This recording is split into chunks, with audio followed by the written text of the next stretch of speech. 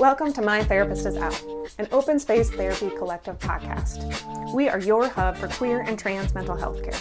Each episode, we will speak with one of our therapists or collective members and chat about a mental health topic using a queer lens. And I am your host, Renae Johnson, licensed professional clinical counselor, art therapist, and founder of Open Space Therapy Collective. This week on My Therapist is Out, we have a Swapcast. I did a recent interview for a local university for their teachers who are looking to use creativity and art practices in the classroom to enrich the teaching experience. I think this is a really important topic, and I think it relates to all of us, especially those who use creativity as a hobby or a profession or just want more creative flow in their life. Please enjoy the following and let us know what you think.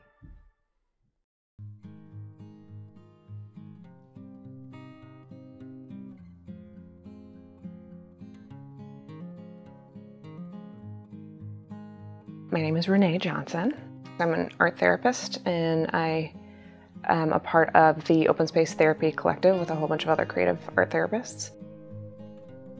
I'm a painter. Throughout the years, I've gone into some more multimedia sculptural stuff, but keep coming home to painting. And all the paintings focus on people, which really, as a therapist, goes hand in hand. It's very much part of that same process. I think everybody has their own way to their own rhythms and mark making and color usage in their creative process. So when I'm working with somebody, I try to use their creative vocabulary in their process because it's about them. Obviously it's me, so mine's always going to get filtered in there. When it's my own, when I'm doing stuff for myself, I'm much messier.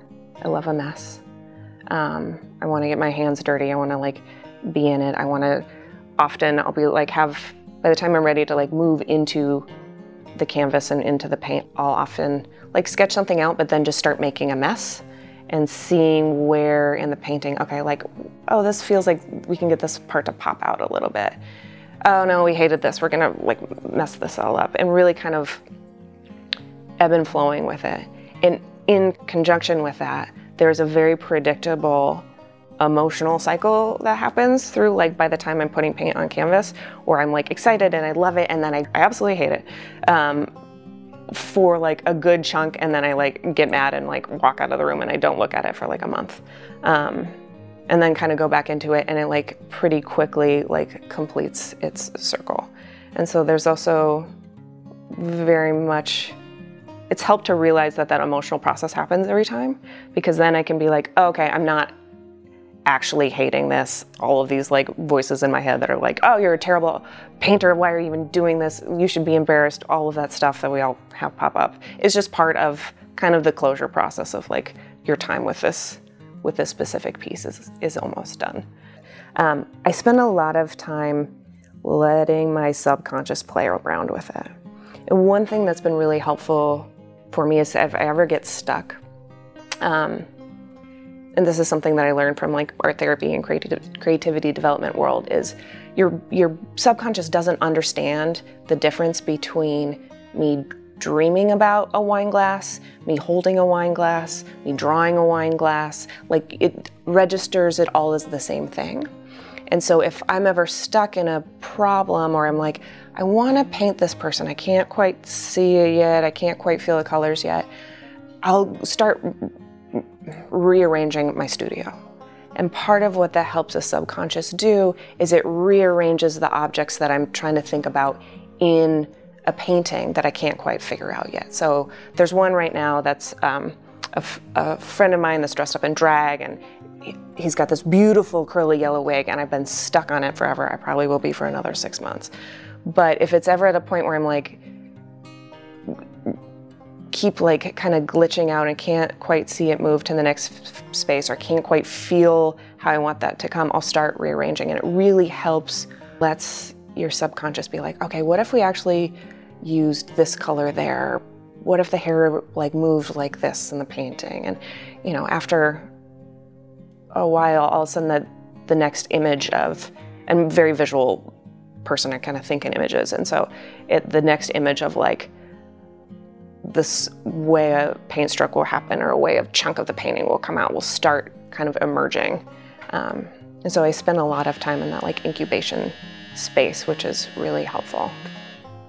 The training and working as an art therapist, you start to realize the emotional process of anything as a creative process. And so starting to link those two things together in my own, and like making painting after drawing after sculpture after, whatever it is. And you start to be like, oh, I hate this thing every time. Why is that? Why? Okay, maybe this isn't about me actually hating it. Maybe this is about what emotional process I need to go to make a piece of art. Yeah.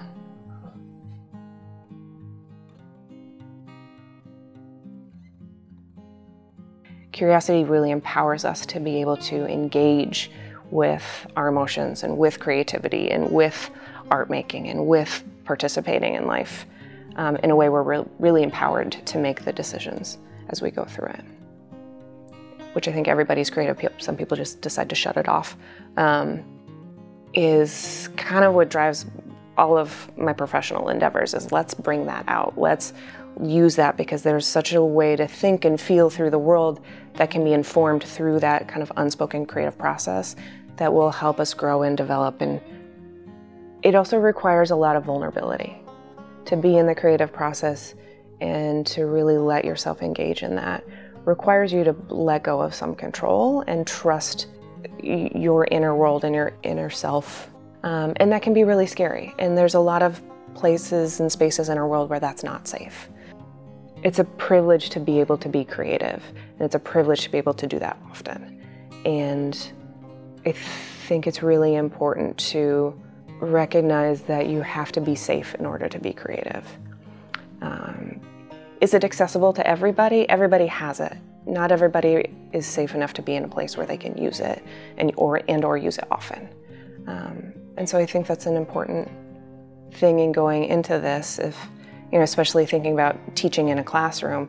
Is a classroom that you're providing a safe enough place where people can be creative, where they can try things out, where people can fuck up and say the wrong thing or make something that's ugly? Is it safe enough where another student knows to respect and think before they comment on another student's work?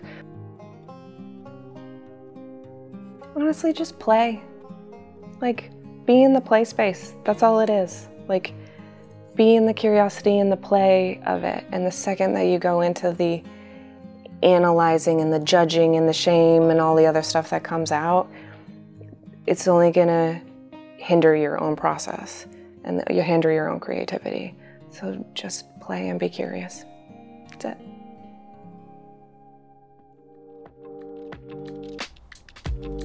Thanks for joining us. We'd love to hear your thoughts on today's topic. Leave a comment below or email us at communications@OpenSpaceTherapyCollective. You can follow us on all of the social medias, and if you're in California looking for a therapist, visit our website at openspacetherapycollective.com and book a free intro call with one of our therapists to see if we are the right fit for you. My Therapist is Out is an Open Space Therapy Collective podcast. Our therapists are Kristen Crow, Debbie White, and Renae Johnson.